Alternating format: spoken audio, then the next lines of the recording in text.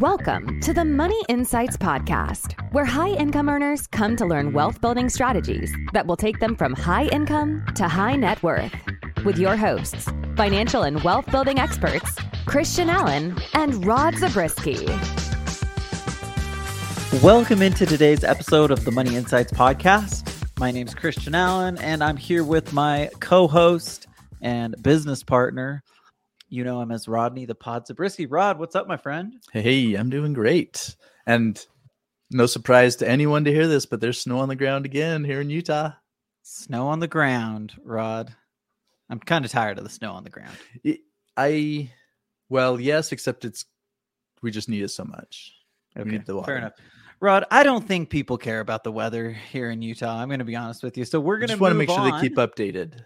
Okay, that's fair. We want people to be able to visualize what's happening in Rod's world. Yeah, right? while they're sitting on the beach in Florida or something, right? Yeah, picture Rod in his house in Payson, Utah, with a foot of snow on the ground. Yeah. Okay, Rod. Today we're going to do part 2 of our series, our 2-part series, Money Insights with Money Insights. We had a bunch of good questions this this round, so we decided to break it up into 2 parts.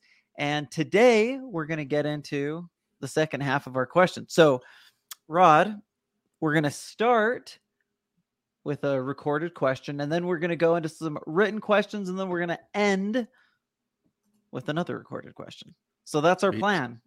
Okay. Pretty simple, ready. pretty straightforward. Yeah. Okay, play it up for us, Rod. All right. So Play this first one. Do people say play it up? Let me try that again. Cue it up for us, Rod. Okay, here we go. I like the music. Hey, Rod and Christian, Chris Odegaard. My question is, or has to do with the 4% rule, which is the rule that the traditional financial planning community uses to advise retirees how much of their portfolio they can withdraw every year and not run out of money while they're still alive.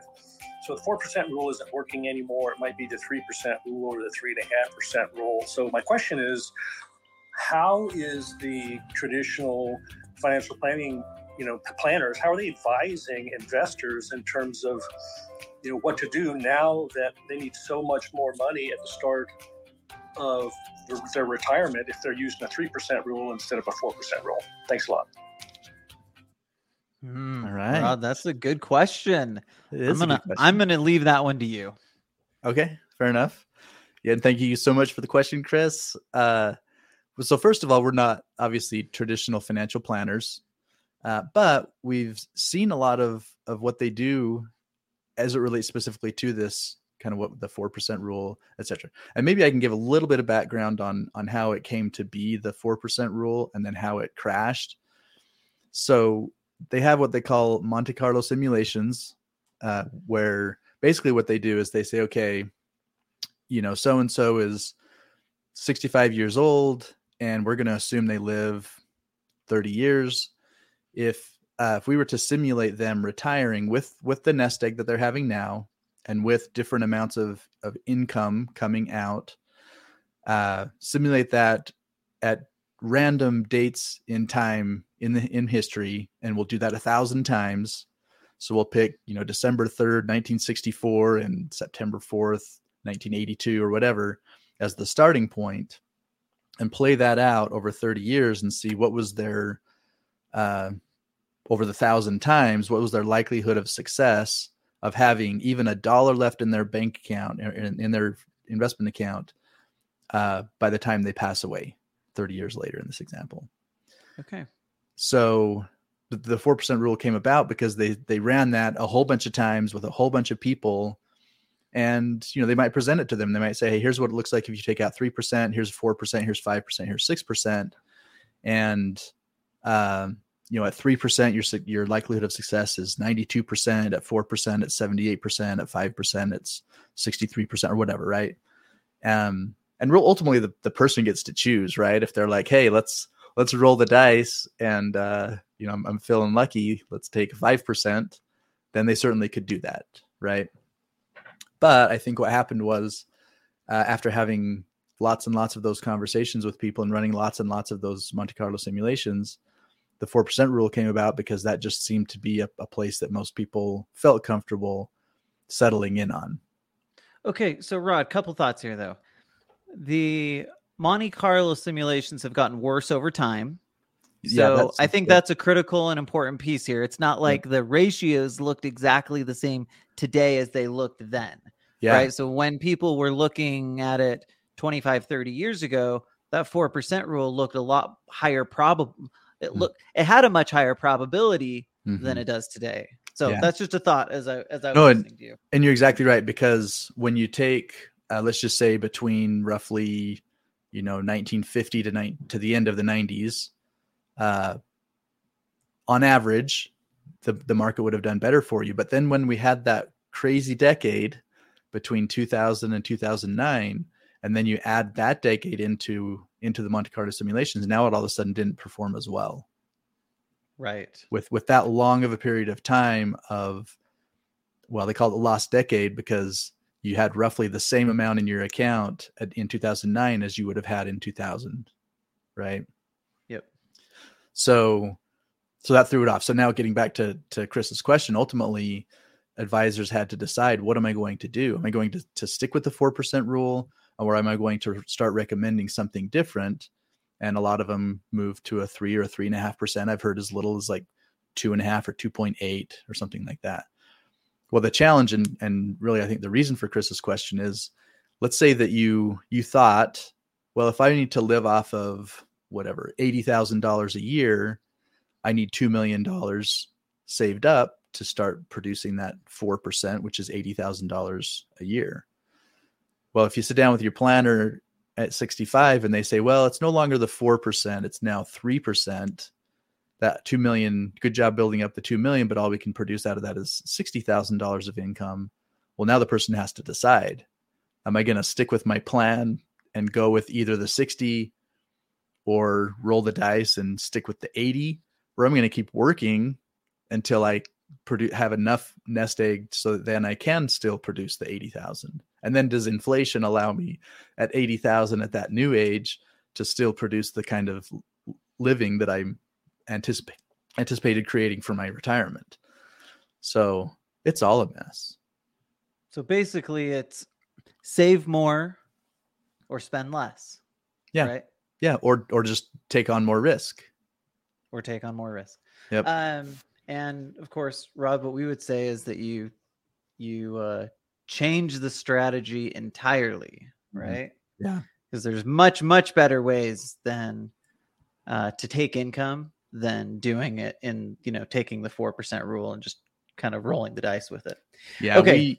We definitely don't agree with the whole approach of that 3 to 4% rule. So what we would say is create passive streams of income. Replace your working income with passive income.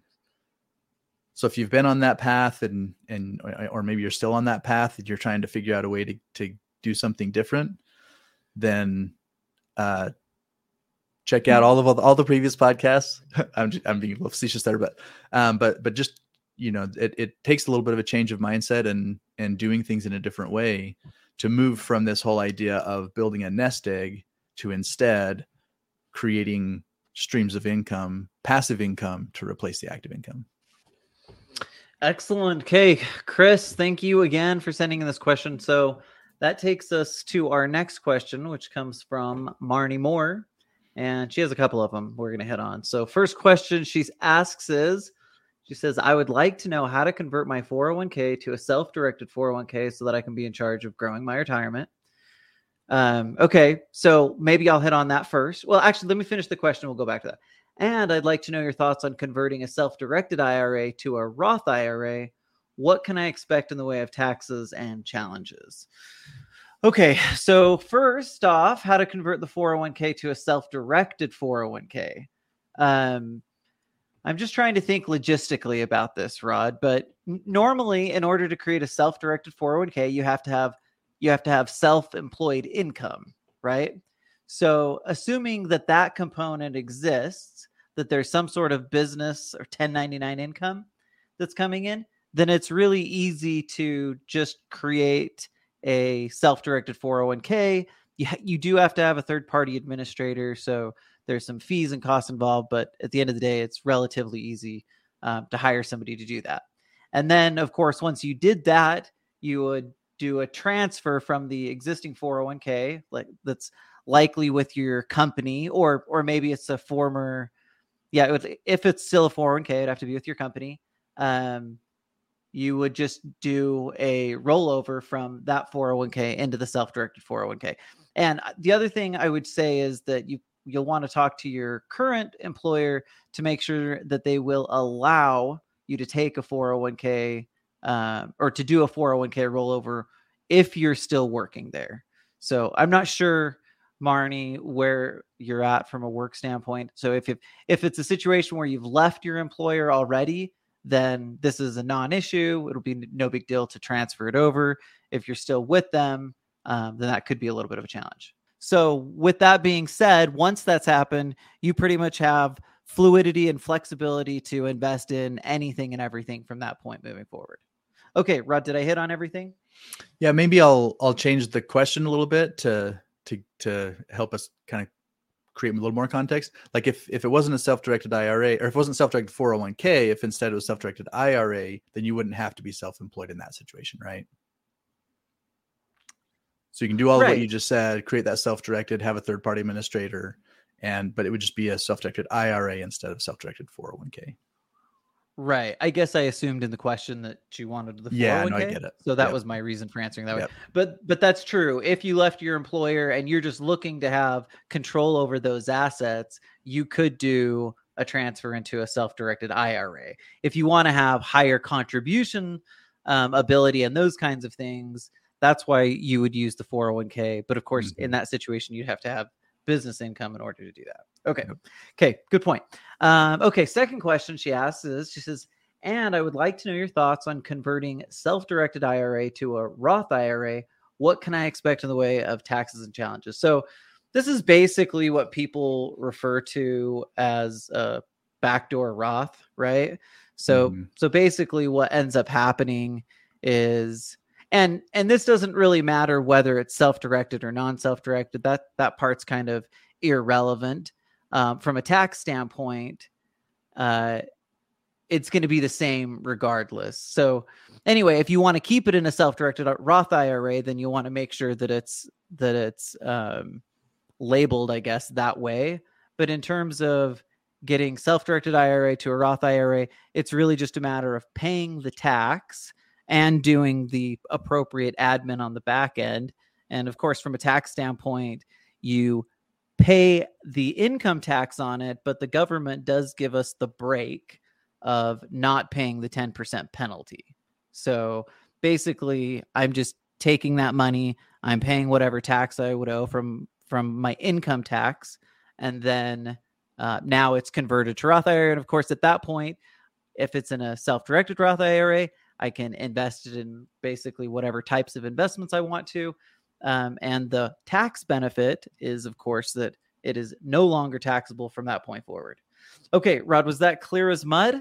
Yeah, no, I think it was clear. And maybe I'll kind of throw in, we've talked to people who in the self-directed IRA/401k world, they liked it because they were able to take all that money they had been setting aside in their qualified funds. Kind of like this is a good bridge from our previous question from a traditional world to the alternative world, because they have that money in the 401k. They've already set it aside. It's there, right? What are you going to do with it now? Well, you can turn it into self-directed and keep investing and now invest in alternative assets with those same funds.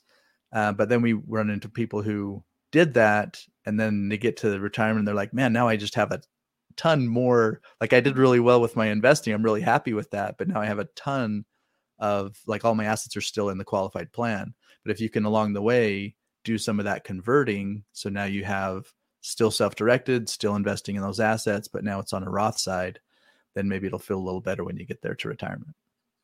Yeah. And part of this is a philosophical thing as it relates to, tax planning. But basically, if you're having high income years, it's probably doesn't make a ton of sense to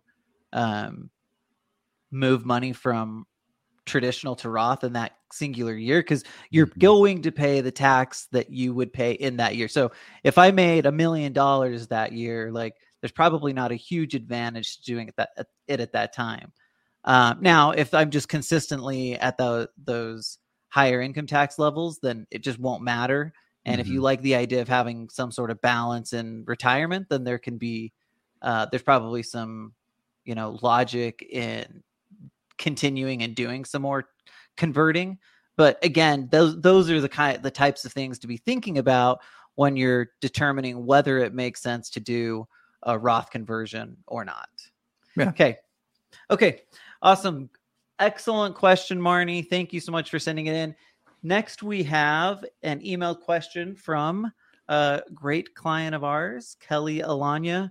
And Rod, this one's for you. I'm going to let you read it so that people don't get tired of hearing my voice. No, that's great. Okay, so she says, for those of us who used our policy loans to invest in real estate syndications that don't cash flow and are no longer expecting a refinanced return of capital due to rising interest rates, we may be facing longer holds on these investments and more interest payments on our policy loans as we wait for these investments to mature.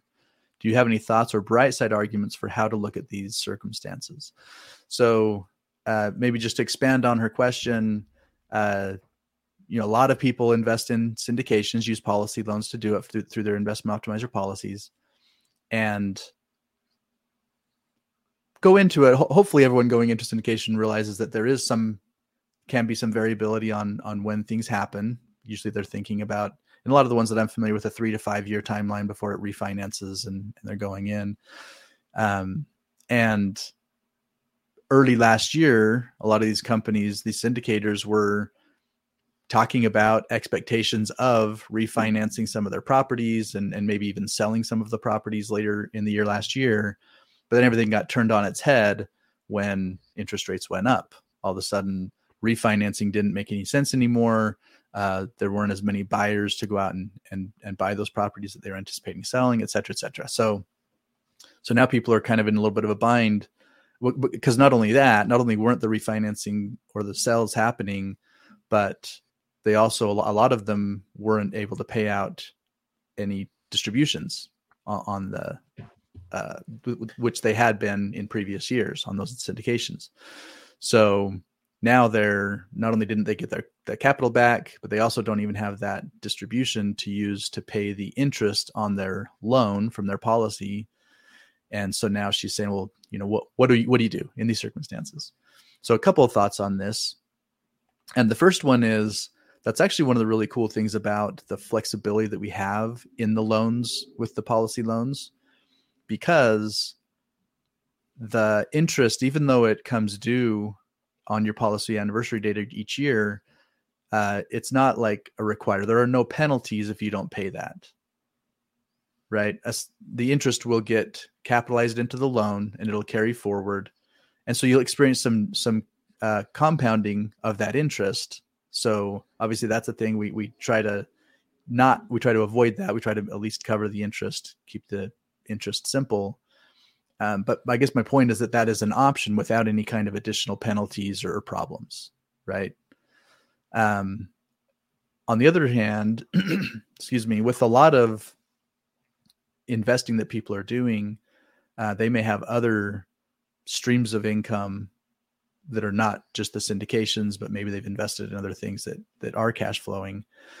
And that's a kind of the benefit of having this as a single line of credit is if I do have things that are cash flowing and I'm flowing that money into the policy anyway, well, that can make up for any lack of interest payments from the specific loans that I took for the syndications in a situation like this. So I guess what I'm saying is, with multiple investments, that can ease the burden on that. And then the third thing to say is, if you're hearing me say this and you're like, I just can't stomach the idea of that compounding interest. But you have cash, sitting in the bank that you wish you could go out and invest in things, but there aren't a lot of investment opportunities. Then it wouldn't be a bad thing to take just some cash out of your bank account and slide that over to cover the interest, keep it from compounding on you during this time while kind of you're in a cash crunch, so to speak, as it relates to the investments. Yeah, so you kind of described this, Rod, but the way I think about the investment optimizer strategy is kind of just that. It's like it's an overarching strategy. So it becomes difficult when it's isolated to like policy cash equals one specific investment, right? Mm-hmm. Because what we're experiencing now can absolutely happen.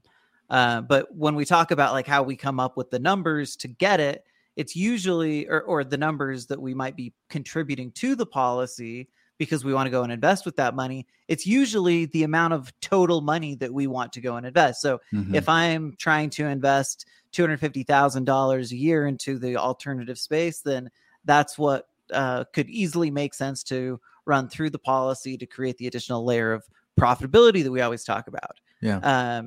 So the question then is, how can I make that more of an overarching plan and make sure that I don't just have one singular investment connected to it? So again, what I would think about and try to do is use it more as an overarching plan, which means that you're going to have a syndication there, but you might have various other things too. And hopefully some of those things are cash flowing. Now, if that's not the case today, I think the best route is, my best advice would be to just pay the interest out of pocket. Like you're paying the interest anyway. Like it doesn't make a difference whether it's coming from the investment or from your pocket. It's still happening. Mm-hmm. And of course it's still creating the value of basically arbitraging simple interest and compound interest. So from that standpoint, there's still value in coming up with that money out of pocket and doing it. Anyway, those are just kind of some thoughts as you were going through that came to mind. I like it. Okay. Thank you, Kelly. That's a really great question. And of course it's incredibly relevant to where we're at today. Yep. Okay. So this next question is an emailed question from Kelechi. So Kelechi, how do I say Iwuji? Did I say his name right? I think so. Okay.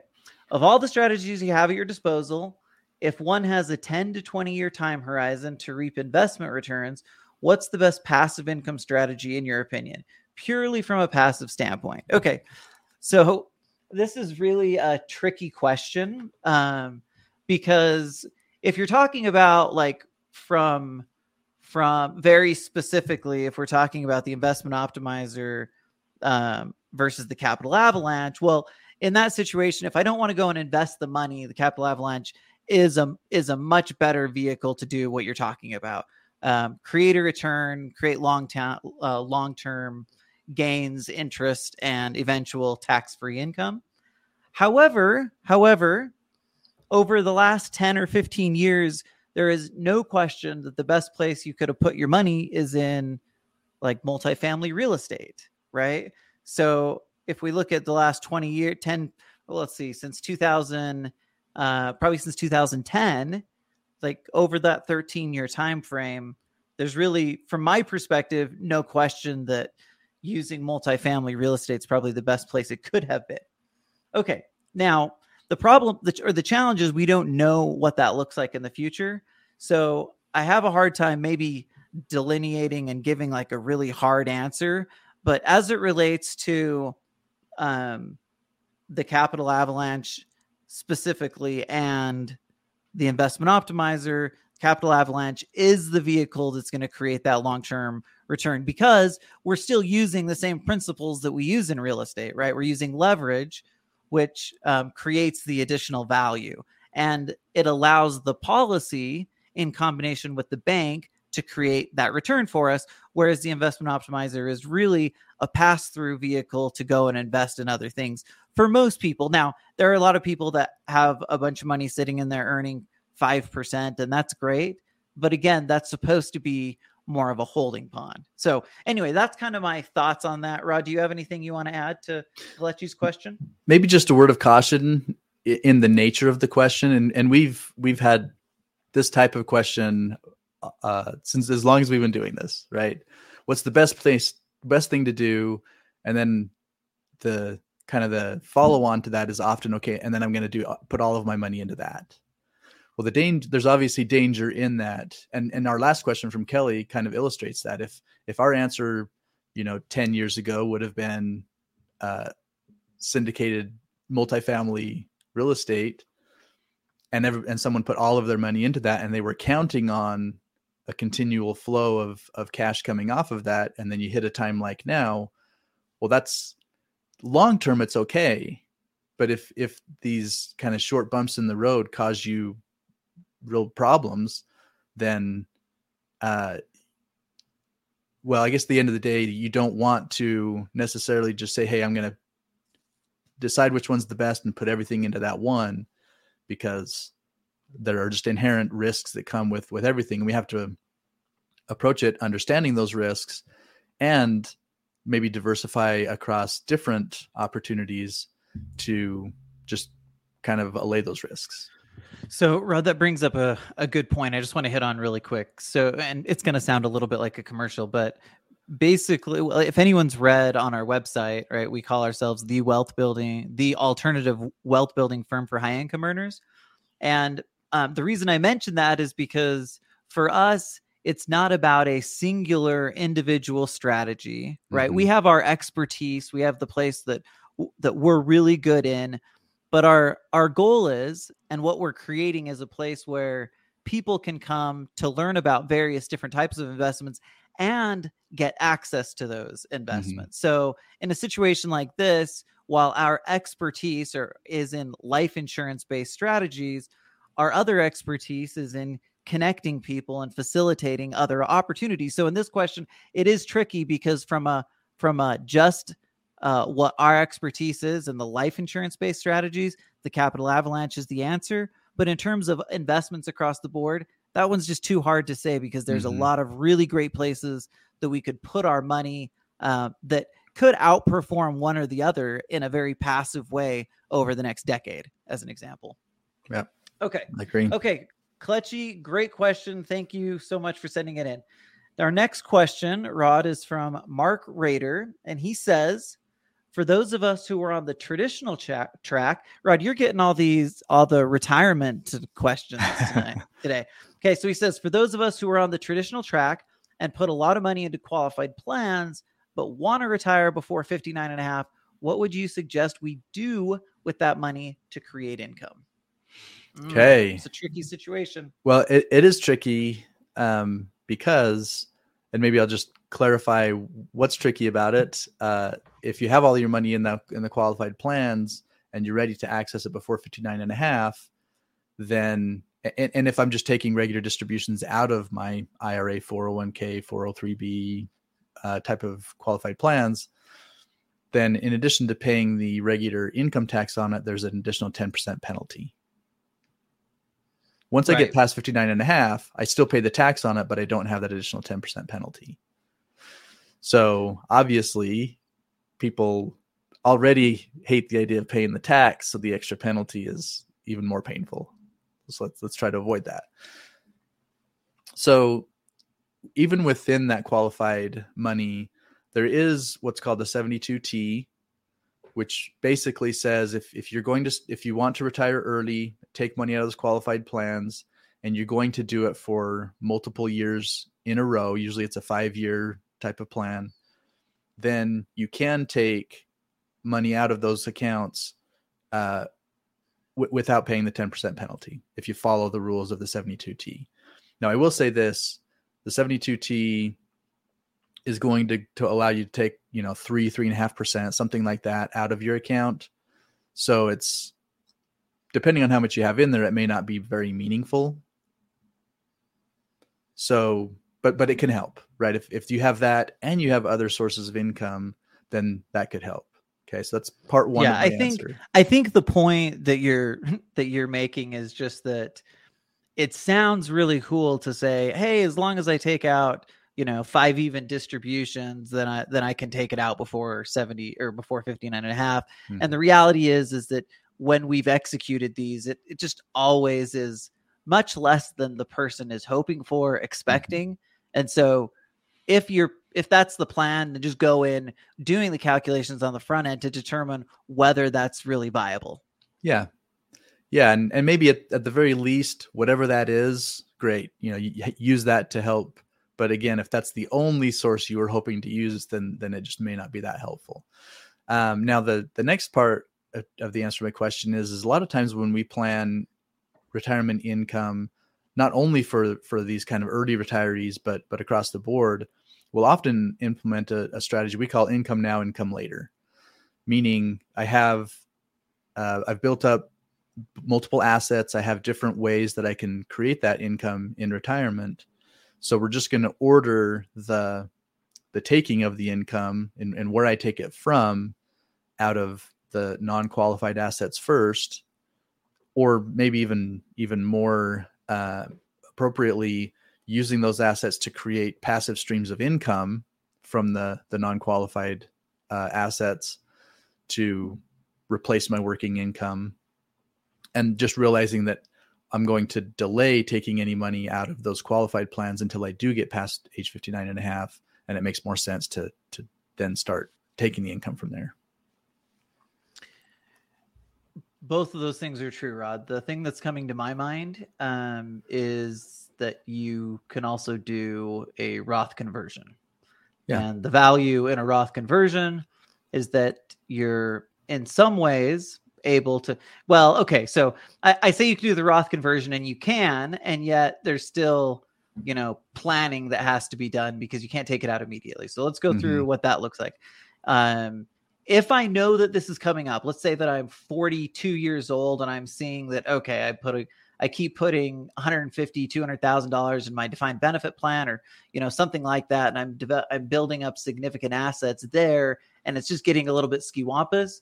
Well, in that situation, you'll probably want to start doing some converting, because in the Roth conversion situation, I can move the money over without paying the 10% tax penalty. But in order to get to that money, I have to let it sit in there for 5 years. The rule with a Roth is that I can take my contribution back out. I can't take the interest before 59 and a half, but I can take my own contribution or my basis with the caveat that it has to have been in there for 5 years. That was an excellent question. Thank you so much, Mark, for sending it in. Our next question, Rod, also for you. He says, Rod, this question is attributed to Rod Zabriskie. Yeah. Rod, maybe you need to give me some context for why you're asking questions now. Yeah. Okay. So this is one that came from a lot of people, and I guess I could have gone back and just found an instance where someone asked it and attribute it to them. But we've had it asked a lot over the last 2 months. Okay. It's happened a lot. So okay. Yeah, that's fair. So with interest rates going up, I'm being charged more on my policy loans than I was last year. Does it still make sense to use the investment optimizer strategy, or do I need to wait until interest rates go down again? Okay, Rod, give us your input. Give us the wisdom on this, because you're right. This is a hot topic question right now for good reason. Well, and for the last, 13, 14 years, interest rates with these policy loans especially has been at its floor.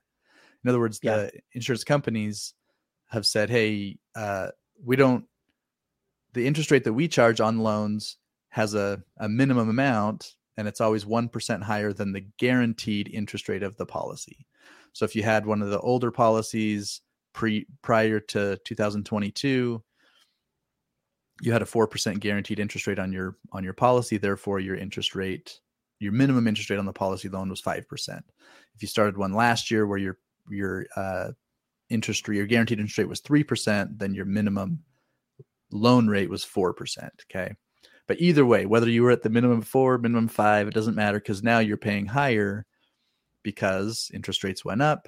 And this really, I think the big catalyst for this was one of the primary companies that we use, Penn Mutual, sent a letter out the beginning of December where they said, hey, as of January 1, we're going to increase our loan rate to 5.7%.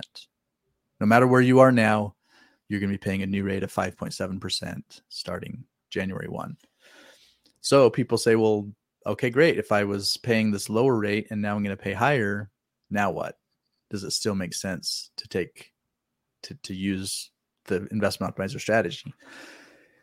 And my answer to that is it doesn't change anything as it relates to the strategy. Obviously, if I'm paying more interest, that is a change. So I don't want to eliminate or diminish the concern, But as it relates to taking a loan against my policy to go out and invest, and I'm creating a 10, 15, 20, 25% return with what I'm investing in, well, that doesn't change anything as it relates to the benefit of using the strategy. So that's part one of my answer.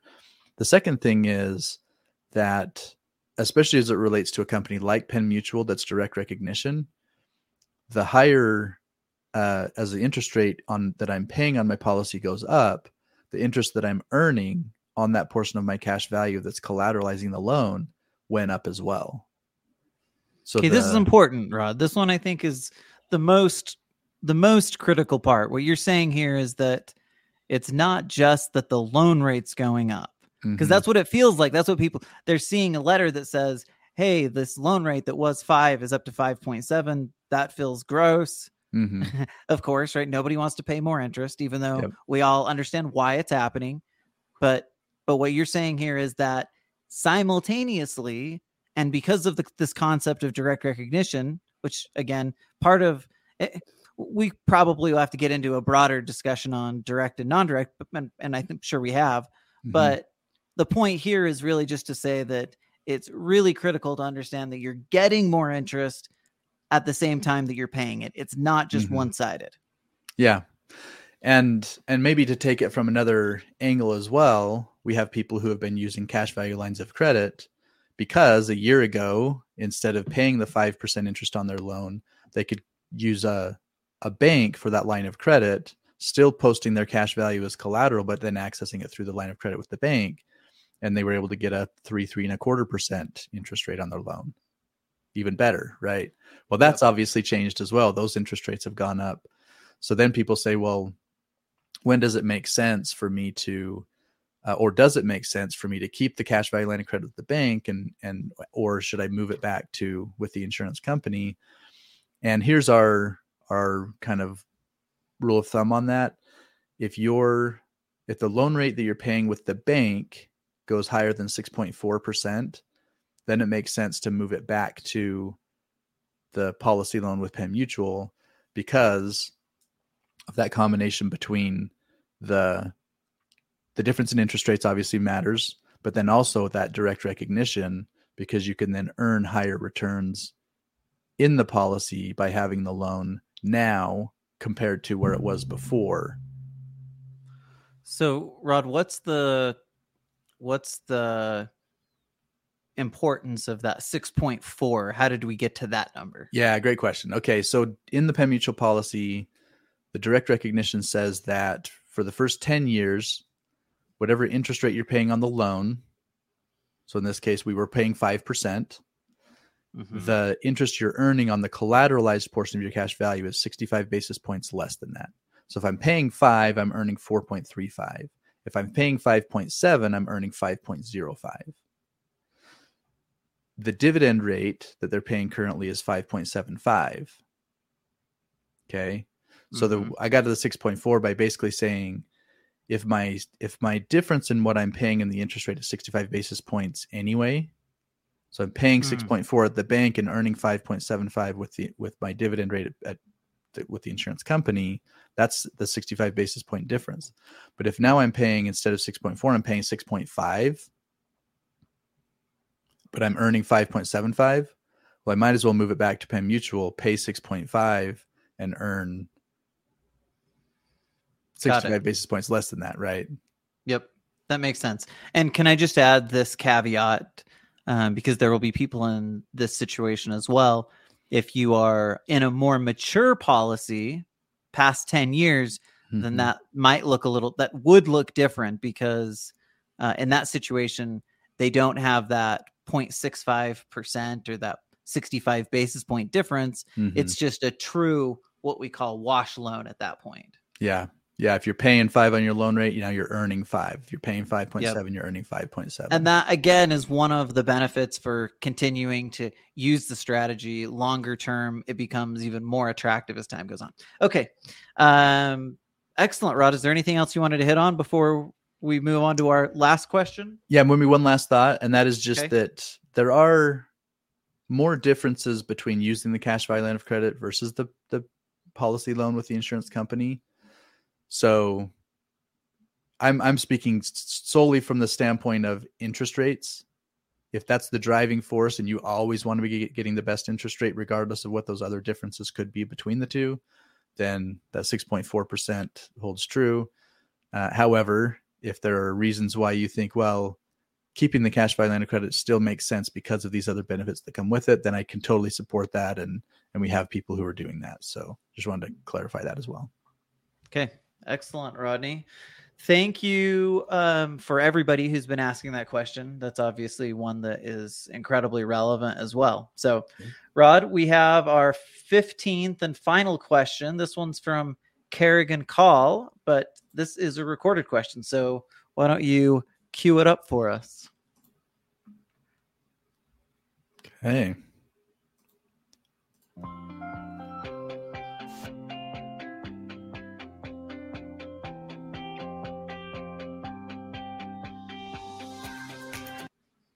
Are you hearing the question? Nope. Just the music. I was like, wow, we're getting quite an intro on this one. The text was showing like it was going, but he wasn't. Oh, that is so I may weird. just have to go the one without the music. Sorry to say. Okay, well, that's fine. That's fine. No music is fine. Okay. All right, here we go. Okay. Yo, Christian and Rod, how's your world going, guys? Hey, what do you do when you have a CEO that is maxed out on their 401k, their deferred comp, their health savings account? They don't want to put money into the stock market right now or annuities. But I've recommended the annuities. But anyway, where do you guys kind of see for the future person putting their money? Appreciate it. Thanks. Okay, that's a good question. A good couple of questions. But can I just ask you a question first, Rod? Okay. Did you pay Kerrigan to ask us this question? Did you like send him $100 bill and be like, hey, can you queue this question up so we can finish our podcast on a high note? No. So I've never talked with Kerrigan before. And so. Okay, I'm going to verify that this is. No, I'm just kidding. Kerrigan, thank you for the question. We have some thoughts on this. So first of all, it's a good position to be in if you've, basically filled all of your qualified plans and things like that and still have money that's left over. So that's a positive thing. But maybe I would back up even further and say this, like, before we would recommend this CEO do maxing out their 401k and health savings account and other qualified plans, we'd probably go further back and suggest that they do other things in addition to it. Now, I will say this, I maintain that there is a valuable place for qualified money. I think that high income earners can get value by, putting money in a defined benefit plan for 10 years or something like that. So there's some positive things there, but I would say the first thing is don't max out all of your qualified money. Because if you believe, like most people do, that taxes are more likely to go up than down in the future or stay the same, if we feel like that's true, then the future from a tax standpoint doesn't look so rosy. So anyway, that's my first thought. Okay, so let me go back to, he also said the stock market and or annuities. Okay, so stock market and annuities. As I always say, I still think there's a place for most of these things. Annuities have value. The stock market has value. But what we would probably recommend someone doing is first getting involved with and starting to invest in the alternative space. So that means funding the investment optimizer, right? And getting my opportunity fund built up so that I can start investing in other types of investments that aren't qualified plan type of things, real estate, business, all of the variety of things that we so often talk about. And then, Rod, if I was looking specifically for income strategies, that's probably the only time I would like really consider annuities. Now, here's the good news. annuity interest rates are going up and they're looking a lot more attractive. Obviously, interest rates across the board are going up. And so from an annuity standpoint, there's a lot more opportunity coming out of the annuity world than there has been in the past.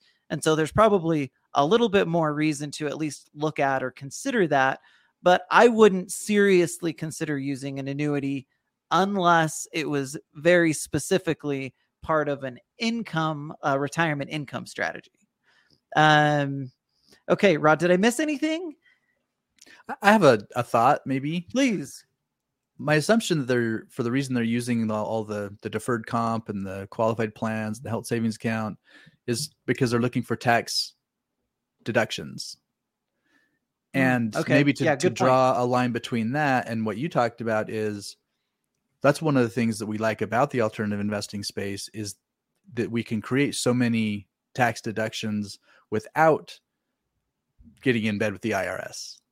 Right. And forever applying, playing by their rules as it relates to the qualified plans. And part of it is actually included here, including limitations on how much you can put into it. Like they're saying, hey, this is all great and dandy, but you can't put very much into it. Well, yeah, there's no limit on how much you can put into an investment optimizer policy and then go out and invest in the real estate and the businesses and the funds and notes and all those kinds of things.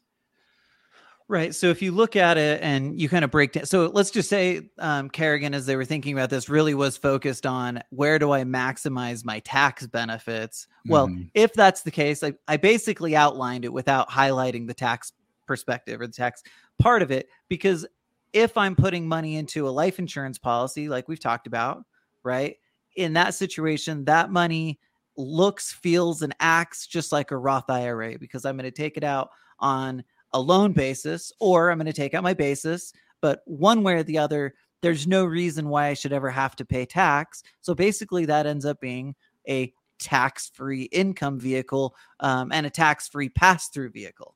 And then of course you take it to the next level and you're talking about things like real estate depreciation, bonus depreciation, cost segregation, all of these various things that come into play. And for most people, have a much more meaningful tax implication than simply deferring, $100,000 into a deferred comp plan. So anyway, those are but this is a really great question though. So it's a question that, we frequently get. Kerrigan, we appreciate you sending it in. Rod, is there any final thoughts that you want to hit on before we wrap things up for today? Well, I think what it highlights is what drives us in a lot of the content that we put out there, including what the conversations we have in the podcast, but also including some things we've done recently, like with our high income money hacks and even the curated curriculum that we've put together. And, if someone takes our investor quiz and gets that curated curriculum, because it's pointing people in the direction of things that allow us to answer questions like this with more than a 3 or 4 minute soundbite to where we can really build out the case for the alternative investment world, why it makes sense to do that, and how someone can go about capturing those tax benefits and additional opportunities as it relates to capturing returns and all that kind of stuff. Yeah, thank you for mentioning that. I got so excited about the question, I just forgot where to go. So that is a great point, right? The high income money hacks is really our response to this question. Mm-hmm. It's various strategies that high income earners can utilize to obviously create returns, but also be smart across the board. And tax components or the tax component is a critical piece of that, since it's our biggest cost. So anyway, check out the high income money hacks. There's a bunch of different things that we hit on from a tax perspective that will help. Okay, Rod, this was fun. Thanks everybody who participated and sent in questions, whether it was audio or written. We are super appreciative, and thanks for everybody else who listened to us. And we will see you next week on the Money Insights podcast. Thank you for listening to the Money Insights podcast. To learn more about the financial and business strategies discussed in this show, please visit moneyinsights.net. The views and opinions expressed on the Money Insights podcast are not intended to be individual financial, tax, or legal advice. Always consult with the appropriate advisor before making financial decisions. And if you're enjoying the show, please feel free to rate, subscribe, and leave a review wherever you listen to your podcasts. This will help others find the show and learn wealth building strategies for themselves. Thanks again for tuning in, and we'll catch you in the next episode.